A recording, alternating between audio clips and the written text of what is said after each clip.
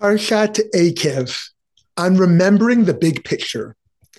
Parshat Eikev, which roughly means if you obey, spells out the blessings the Israelites will receive if they follow God's teachings.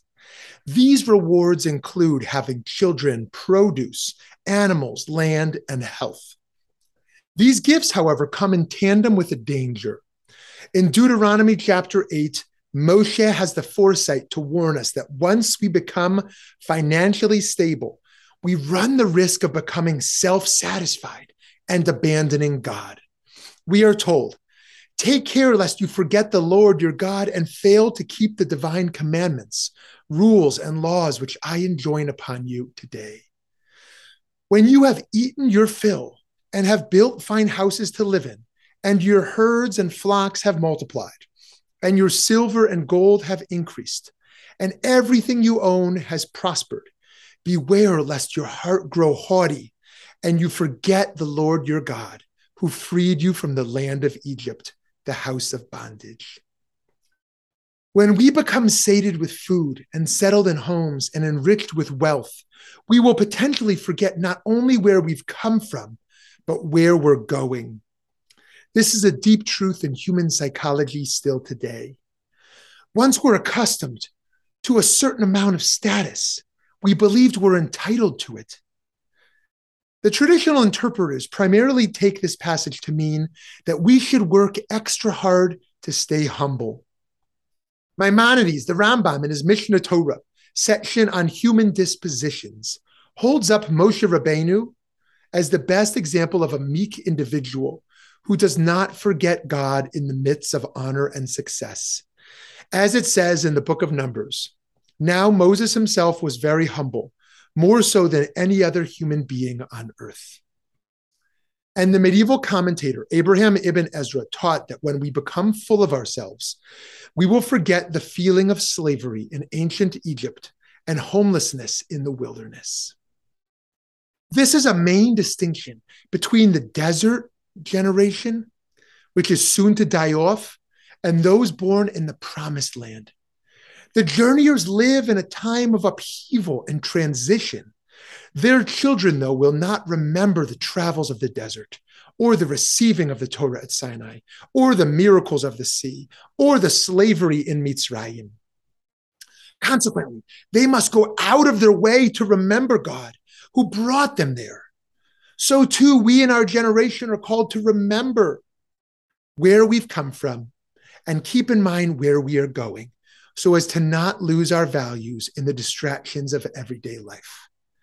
The Jewish tradition asks us to constantly take stock of our priorities, remembering that there are bigger things than the current situation. It is taught in Pirkei Avot, know from where you come and where you are going, and before whom you are destined to give an account and reckoning. From where do you come? From a putrid drop. Where are you going? To a place of dust, of worm, and of maggot. Before whom are you destined to give an account and reckoning? Before the King of the kings of kings, the Holy One be blessed. This outlook can put us into a profoundly contradictory mindset.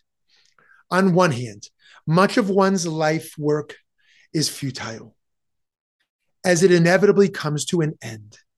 On the other hand, we are reminded that we are all created b'tselem Elokim in the image of God, and we are obligated to work towards redemption. This is one of the reasons why we need prayer and learning to never forget where we've come from and where we're going, to never accept status quo as good enough.